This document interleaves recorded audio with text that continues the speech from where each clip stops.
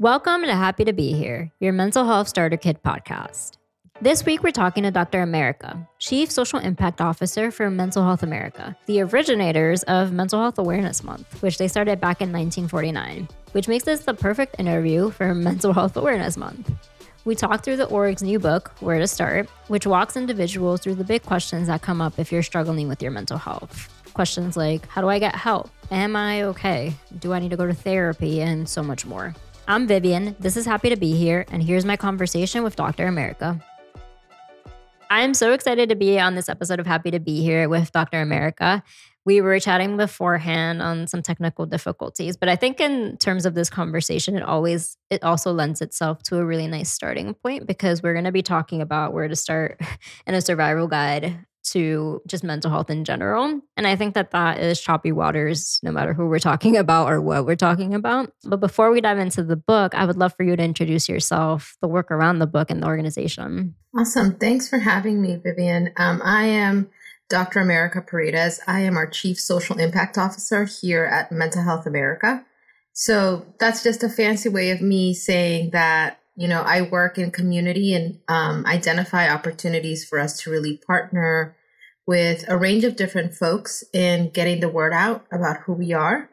In general, Mental Health America has been an organization that has been at the cornerstone of driving change since 1909.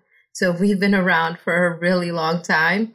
But, our work continues to be important in that people still need support in understanding their mental health and navigating that space. So that's really the driver for creating the Where to Start book.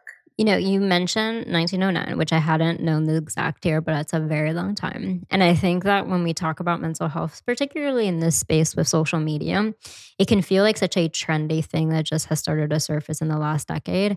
But the reality is it's just a part of our health. So it's been around for as long as we've been around. But also, I'm interested in hearing more about how you've seen social media impact that trend of that conversation. And how much easier or harder it is to get the right information out there? That's a really great question, Vivian. The reality is that social media is both a good thing and a bad thing, right? It straddles the line of positivity and negativity wherever you are in the spectrum of wellness and illness. So, in the world that we exist, you can get a range of information anywhere. You can Google something, go into the webs and find all kinds of information. But the fact is, you don't really know who's providing that info. And that's where I think the conversation really has to shift in helping people understand, be very mindful of how you're taking in information from social media. Ask questions. Don't just take what's being provided and swallow. Just say, oh, okay, great, I'm going to believe it. No, you really have to figure out what it is that you're looking for and ultimately what it is that you're trying to get out of that experience. So for us, as an organization that we not only use social media to help educate, that's really the cornerstone of our work, we want to also normalize the conversation around mental health. There is a great aspect to social media in that now conversation is available to many people. People who live with mental health conditions can go out and share their story. Phenomenal, right? That we're breaking down those barriers. But in the same vein, my experience, even though it may resonate with yours, may be very different from yours. So you have to then determine, okay, what is the best thing out of this conversation that's going to help me in my situation today? It's really interesting because I think you hit on something that I haven't talked about much on the podcast, but I think is really important, which is just how do we cultivate that palette of how we consume conversations around mental health on the internet or just the social media in general, so that we aren't taking in things that are actually harmful or self-diagnosing off of 2 symptoms on Google that can actually overlap to 16 different conditions, or looking at other experiences on social media and how they're talking about their mental health and making sure that I think one of the reasons why I wanted to start this podcast, right? Because I am really passionate about the topic, but I am not a therapist. I am not licensed to give advice or information on this, but I am really good at asking questions. And so for me, it was how can I get all the people who are really equipped to answer these questions on here answering them as a vehicle to help other people. But I don't think that everyone necessarily goes in with the intention of doing that due diligence. They're going for the thing that just gets them the most clicks, the most views. And sometimes that can be really harmful. So, how can someone who is experiencing the internet, social media, really cultivate that palate so that they're consuming it in the right way? I think a first step is in identifying who you actually are following, right? So, one thing, you can follow an organization like ours, right? We've been around for 100+ years. We know what we're talking about. That's one aspect of it. The other aspect is in thinking about when you go out and to consume something on social, whatever you're searching for, you're going to find. Yeah. It's guaranteed. Confirmation right? bias times a million. Yeah, right? So like unicorns and mental health, you're going to find something that says, unicorns are the best thing. And the reality is you have to question from your standpoint, what it is that you want, right? If you want to hear something that is going to help you find support and find something that is going to guide you in the right direction, you have to go to a verified source. And verification isn't, I'm going to go with like old school. It's not Wikipedia, right? And it's not the fact that like it's in science books and all that. And it's also not a check mark on social media. No, not at all, right? It's about doing your research. You can consume something and say, okay, I saw this thing. Go do some actual research. Read a little more about the topic. Find out, is this something that is actually talked about in the books? Are there other conversations that are happening that maybe help expand how you're receiving that information? Because one of the things too, which I think is a personal passion of mine, is understanding that within different cultures, there are a lot of I'm going to call them treatment modalities, right? Different ways that we engage in conversations about mental health and well-being that fall outside of what's evidence-based, right? So, for instance, if you think about, I identify as Latina and, I'm a fairly spiritual person, not necessarily fully religious, right? But there may be folks that are like, the faith and my religion is the thing that drives me.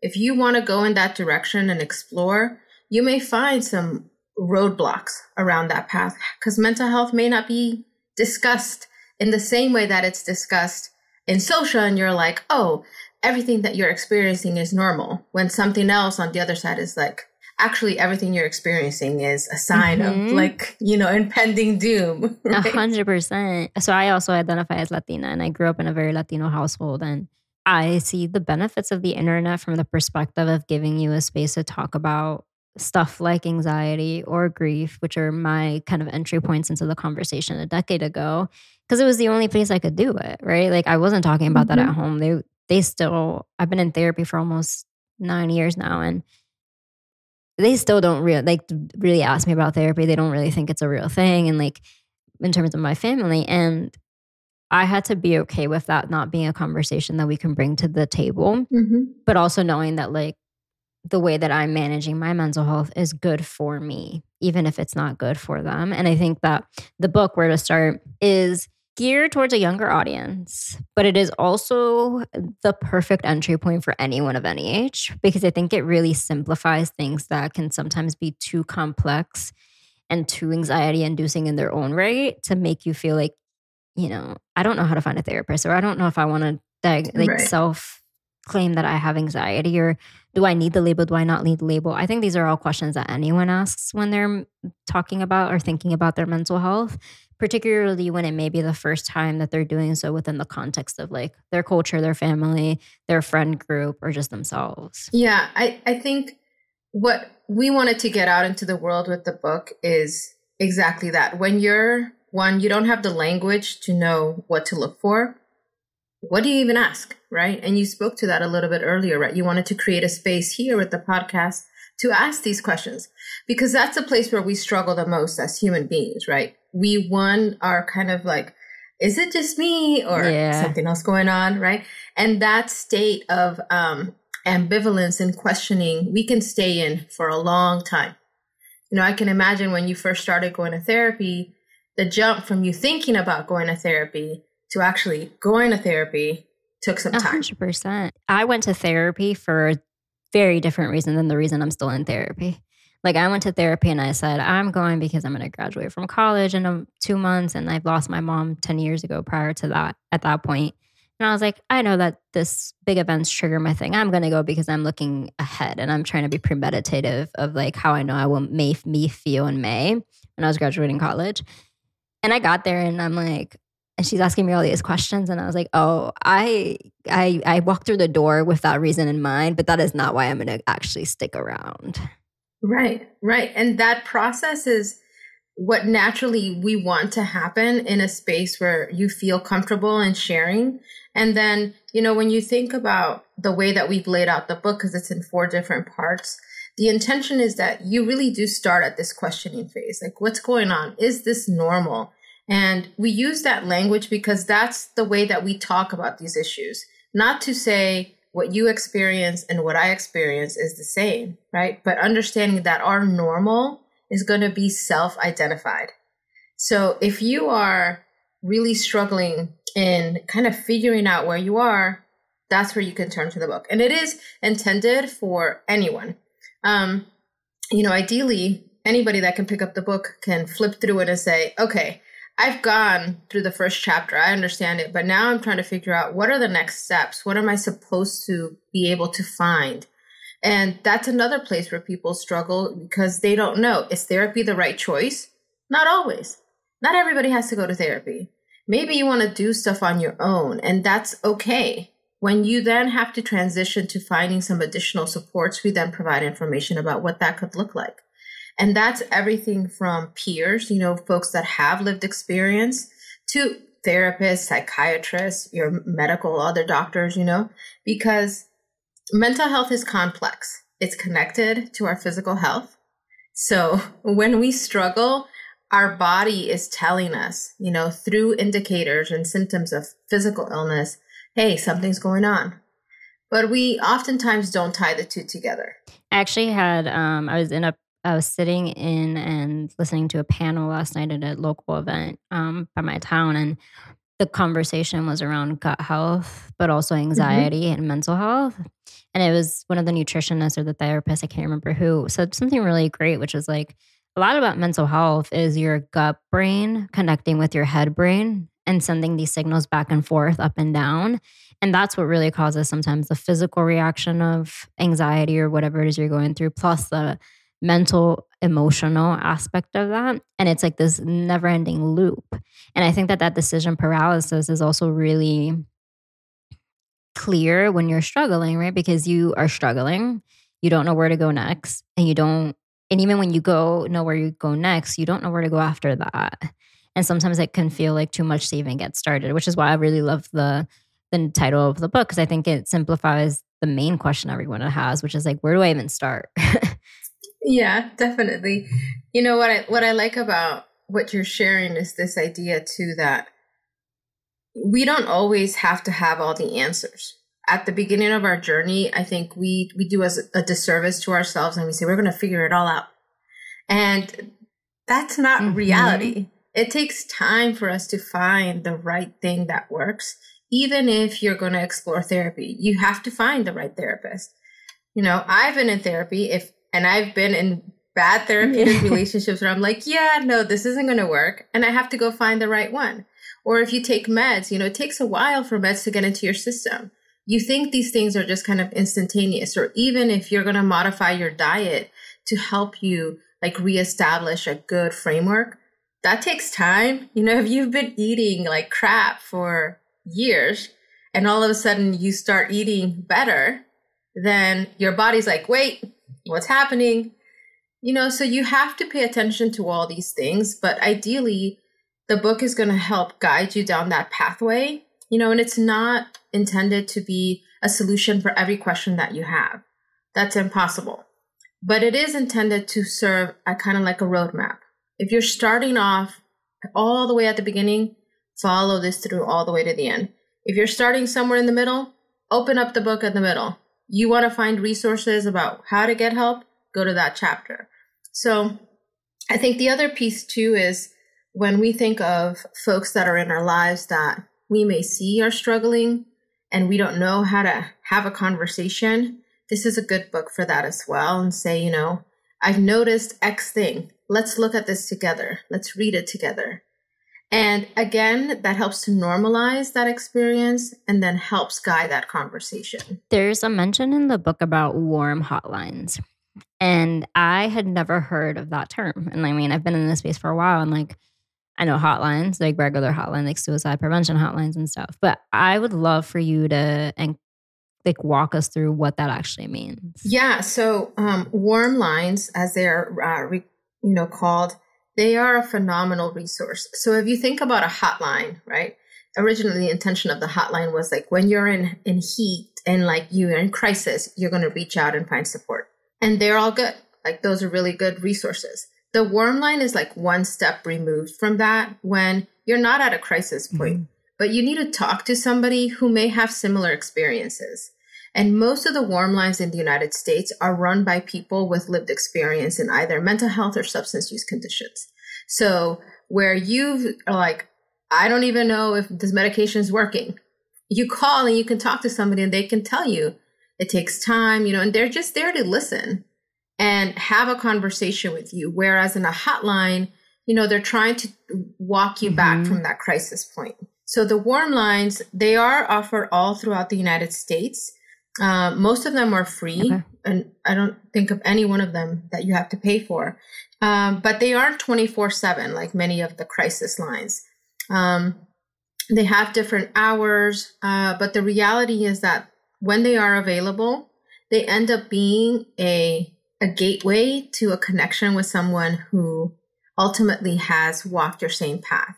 And we need that, right? I think that what I've learned in trying to take care of myself and my own mental health over the last, through my 20s, over my last decade, was really just how important it is to not just have one tool. It's to have like a whole toolbox. And what that looks like is so catered to what you're living through and what stage in life you're in. And that changes from year to year, decade to decade. But I love how the book also includes that as a big part of your own mental health journey, right? It's not just what other orgs or support groups or people can do for you, but also what can you do for yourself that adds up along the way, right? I think you made a really great point too, that therapy, support groups, medication, they're a long game. They're like little by little, it will add up and it'll take you somewhere. And that's how it's supposed to be, I think. And it creates a sustainable environment for you. But there are also little things that you can do as those things are building up to kind of get yourself to a place where you feel like you're actively participating in your own like mental well-being. Yeah, totally. A lot of that work that you're talking about starts with small changes. Anything that we want to change in our life has to be done if you really want to make it sustainable, right? Like what you're talking about, that 5 years from now, it's still there. You're still, deploying this mechanism to help you. Well, then you have to start small. If all of a sudden, for instance, you're like, I'm never going to have sugar again. Worst decision that you could make because your body has to get weaned off of that, right? In the same way, you can apply that to the difficult relationships we may be in. Maybe even, stuff that you're dealing with at work or school. All of that takes time. And sometimes that kind of thinking, which I engage in as well, right? I'm a person, so it's not like all of a sudden all of the things that are mental health, I have all the answers for. The reality is when we start thinking about a goal that we want to attain, you have to do it well so that you can start small and build. I think one of the most critical pieces of any kind of change that we want to make is also realizing that we will have setbacks when we believe in ourselves, and you can have the power to believe in the change that you want to make. It's also important for you to say, okay, when you're fumbling in this change process and you move backwards a little bit, okay, give yourself the grace to move from that point and say, what happened? Let me learn from here and move forward. Because the disastrous thinking that we engage in is like, okay, fine, nothing worked, it's over, nothing's going to change in my life, and you automatically want to just throw everything away. But don't do that. Don't do that to yourself. You're worth the work that it takes to get there. And so this episode will actually come out during Mental Health Awareness Month, and one of the other episodes that I have coming out during that time is with the founder of Therapy Notebooks, which are these research-based notebooks around therapy, but also they have a new one that's out on habits.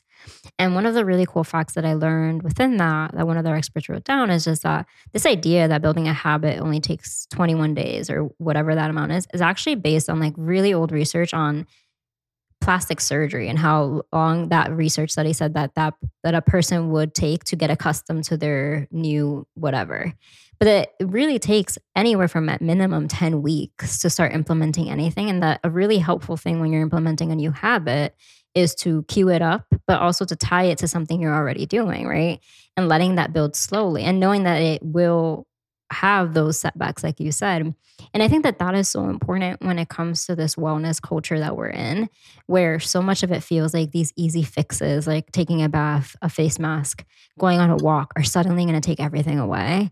And while those are good, like small habits, like we're saying, so much of what you can do to really support your mental health is commit to the fact that it is long-term and sustainable. The same way you get a checkup physically once a year and you test your blood and all this other stuff. It's the same kind of thing that you have to build out to know that it's just a part of your everyday existence, really.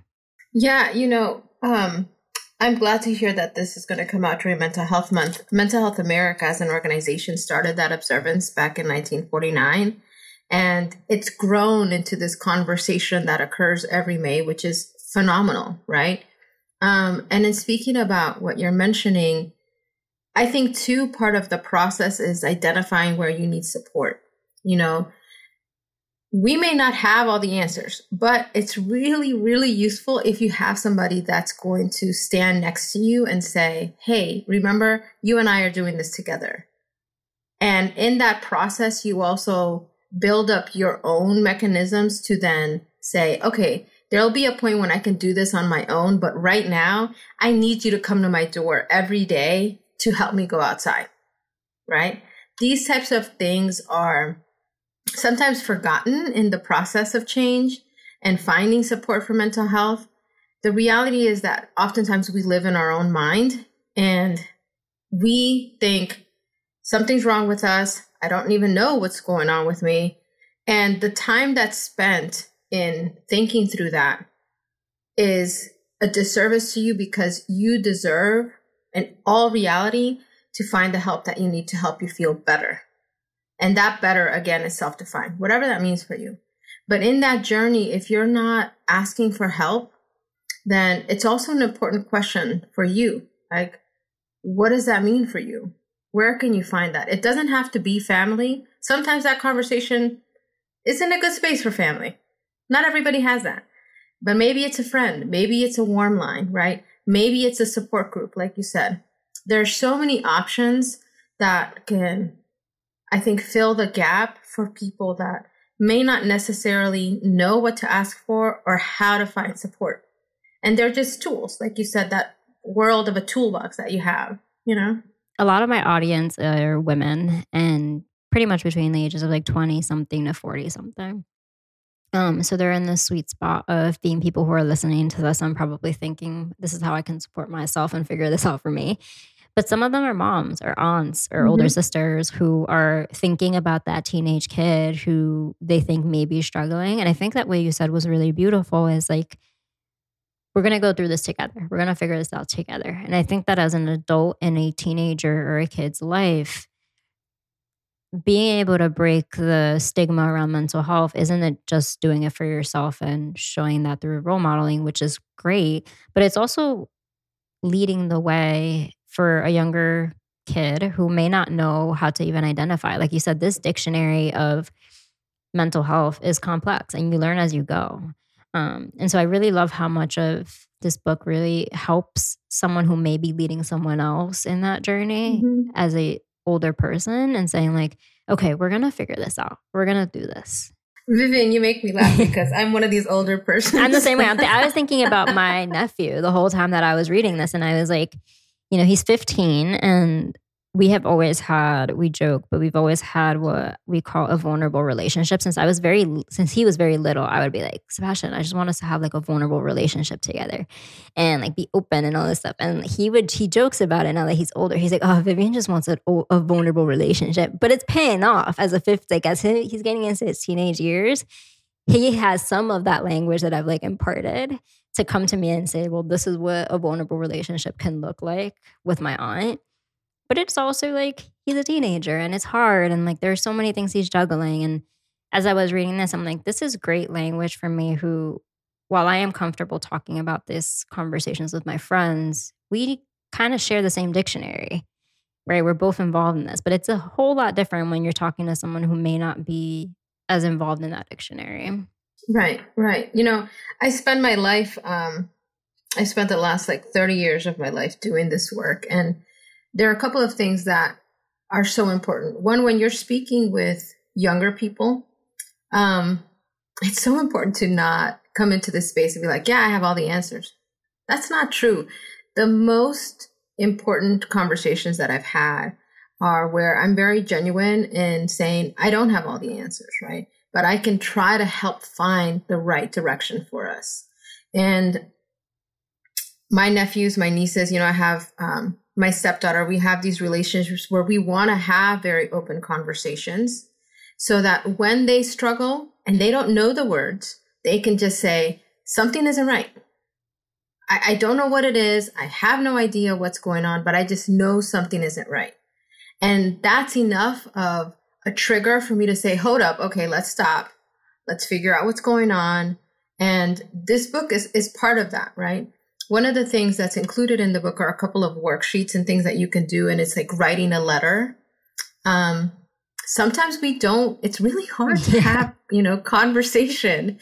And if you don't have the right words, you're like going in your mind, you're like, oh my God, what if I say the wrong thing? Sometimes it's good to just write it out. And when you do that, it takes, gives you some space to remove some of that vulnerability, right? And you just hand it to whoever you need to and say, I just need you to read this. Yeah. And that can be a guiding conversation, right? The other piece I was going to say, when working in community, a couple of things that come to mind is the need to focus in on normalizing whatever it is that you're experiencing as part of the spectrum of wellness and illness, right? Not everything that occurs is illness. All of a sudden, we're all like, it's a disease. No, not at all. We're just struggling. It's a human That's part condition. of life. Yeah. That's just it. So let's have a conversation. Let's think through what we can do together. At the end of the day, I think everything that you're doing with the podcast and even the work that we do, when you think big picture, it's like, yes, people download our materials, they have the book, but it's that one person that is struggling. If they're like, oh my God, I have been looking for something like this. That's what we want. 100%. It's the one thing that motivates me to keep going. And it's really interesting that you say that too, because I think it's an extension of how we're living our lives in general, right? Like I was thinking as we were talking, I'm like, I have one standing phone call a week on Friday afternoons with a friend who is going through a very similar life stage as I am and like struggles in the same way. And we go on there and we're just like, all right, this is the stuff that I uncovered in therapy this week. Do you feel this too? And she's like, yep, same thing. And I'm like, cool. So like, we're not abnormal. This is very average for whatever we're going through. And we find community in that and we find support and we find this acknowledgement that we're doing okay. And like, even last week, the whole thing, we were talking about something and she was just like, yep, just being human. And like, that is it. And I think so much of our mental health, we need to cultivate this space to be able to talk about it, to destigmatize it. But it is ultimately as normal and as average and as real for everyone in terms of it is just the same way that physical health is a reality. Like we have ups and downs. Totally. And so I think the normalizing is important, but the acknowledgement that the normalizing comes because society has stigmatized it, not because it is something that only some people have. thinking back about how you were asking about the power of social media, right? And how this conversation has changed. Before social, where do people get information, right? I'm going to date myself, right? But it's like, what, you go to like a Yahoo group or something like that? And you're like, okay, those things are still useful, you know, the Reddit forums and all that. But there's a difference when you are then able to connect with somebody who's having very similar experiences and is able to tell you, oh man, that was my Tuesday. Yeah. Yeah. It's like, what? No, you are overthinking that. And you're like, really? Okay. You know, and that's what is critical to then guide people towards support if they really need it, if they identify it as something that will help them. And that piece is too in recognizing when we're struggling and you're not really sure what's going on, ask questions. You don't have to ask like the right questions. Use the book if that's helpful to you to help think through what that could look like. And then ultimately determine what's going to work best for you within that spectrum. Yep. And I love that you keep using the word spectrum and just range, because I think, you know, every single day is a new experience and a new experiment. And we are all just trying our best. And so much of what wellness is learning yourself enough to react to yourself. And that also takes a lot of time. It's one of the reasons why I'm really excited that we talked about warm lines during this conversation, because I think that those are as essential and important. And now that there's an actual word for it that I can use, I'm like, that's peer support. That's community support. That's a friend who gets it and helps you normalize what you're going through on any given day when your therapist isn't around, when you can't go to that yoga class, when you don't have time for a bath. Like there's different ways to get that support. And it's really, really awesome to be able to know that May in Mental Health Awareness Month, but generally in every single day of your life, you have people who are talking about this and trying to cultivate a space to be inclusive and inviting and comforting, because waking up every day with anxiety or waking up every day with a fear or a struggle isn't easy.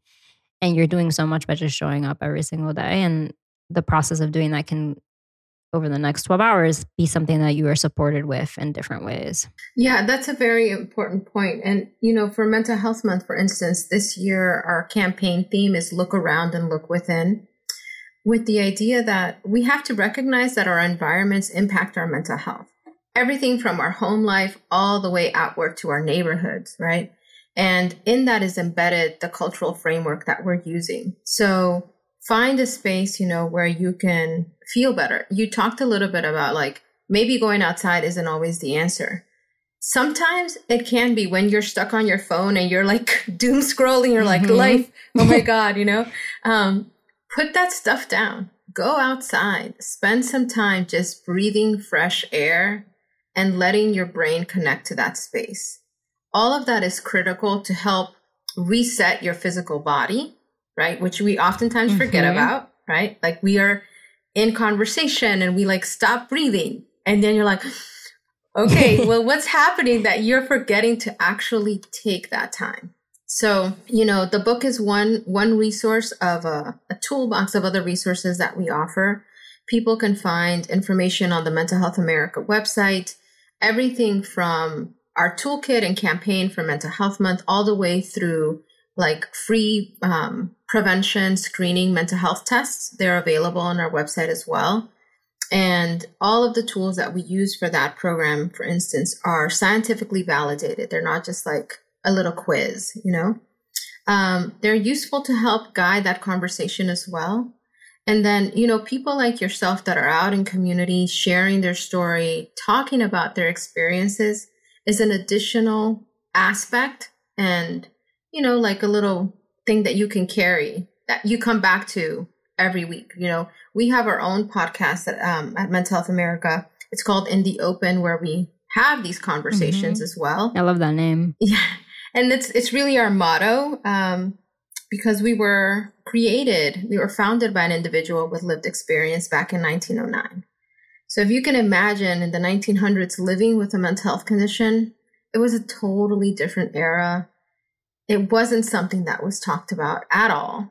and he was hospitalized, and he decided out of his experience, I have to talk about this. I need to be able to help others. And so in a letter that he wrote to someone, he talked about the fact that he needed to fight in the open to be able to help others. So we live that motto every day, and recognize too, the fight that we have within us to continue moving forward, the fight that we need to put up to help society change is also part of our work.